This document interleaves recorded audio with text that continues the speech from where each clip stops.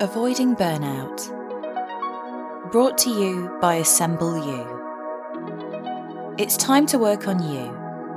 So sit back and listen to practical, actionable advice to accelerate your progress.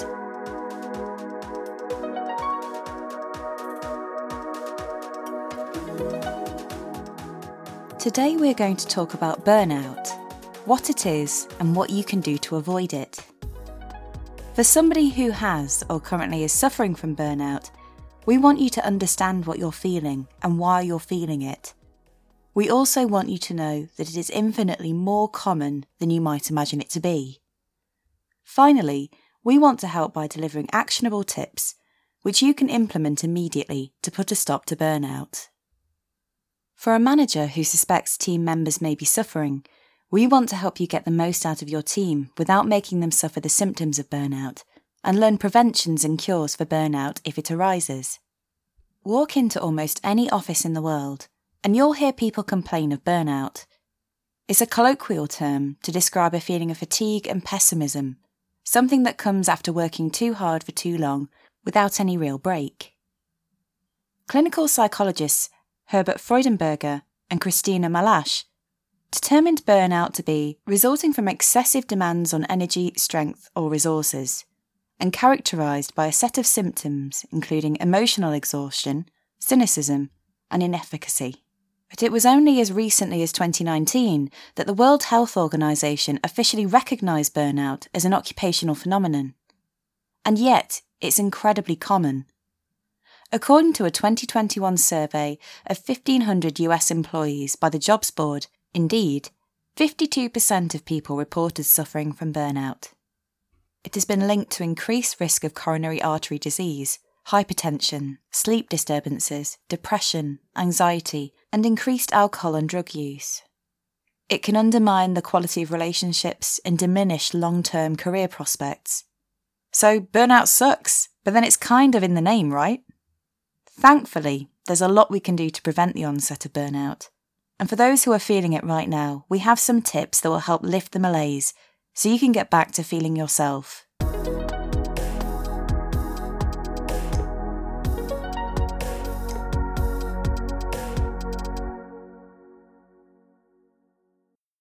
A 2012 study in the Journal of Occupational Health Psychology found that insufficient sleep is a significant risk factor for subsequent burnout. You're putting energy in the bank when you go to sleep, said Barry Krakow, MD, author of Sound Sleep, Sound Mind, 7 Keys to Sleeping Through the Night. On a cellular level, the body is literally repairing and restoring itself. Without it, you can't do what you want, physically or mentally. So it should come as no surprise that if you're not getting enough sleep, you're predisposed to higher levels of stress and the exhaustion symptomatic of burnout. If you're struggling to sleep through the night, we have a few tips. According to Dr. Neil Stanley, author of How to Sleep Well, The Science of Sleeping Smarter, Living Better and Being Productive, the most simple and effective change people can make to their sleep is to fix their wake-up time so it's regular, 7 days a week, 365 days a year. That helps maintain the timing of the body's internal clock so that you fall asleep and wake up more easily and feel less tired in the daytime. He also emphasises the importance of relaxing before bed, whether that's taking a bath, drinking chamomile tea, or listening to music. Pre-sleep relaxation is essential. Making that into a routine is doubly effective. You should avoid computers or mobile devices for at least an hour before trying to sleep, as the blue light they emit suppresses the release of melatonin, the body's signal to start the cascade of processes to fall asleep, which happens when we're in total darkness. But what if, despite your best efforts, you just couldn't get the sleep you needed last night? According to Dr. Sarah Mednick, author of Take a Nap, Change Your Life, you can get incredible benefits from 15 to 20 minutes of napping. You reset the system and get a burst of alertness and increased motor performance. That's what most people really need to stave off sleepiness and get an energy boost.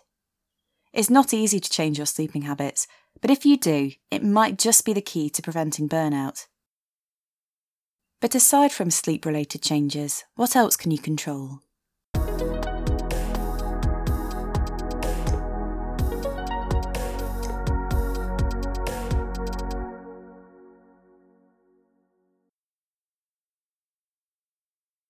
Dr. Kira Shobram is an assistant professor of management at the University of Washington, where she studies burnout in employees.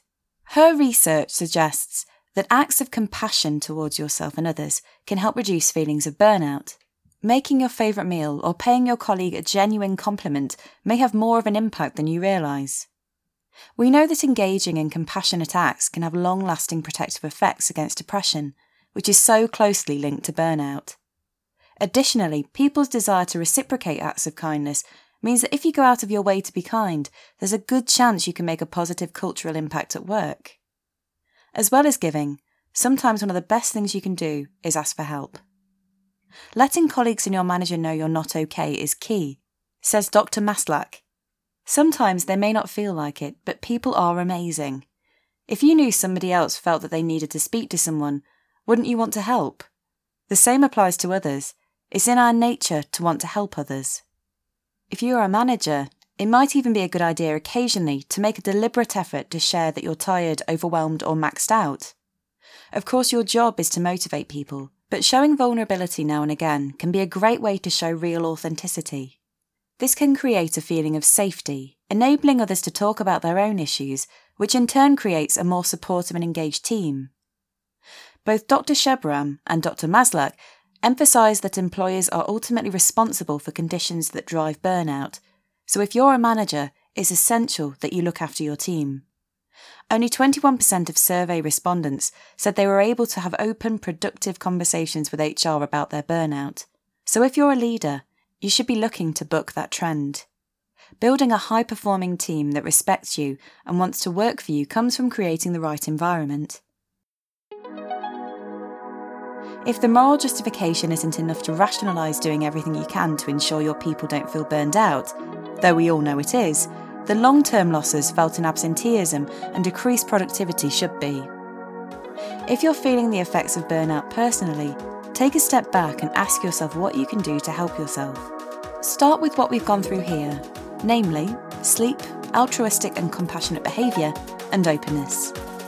You should also consider looking into mindfulness, practicing meditation, and some other techniques which we talk about in Managing Work Anxiety.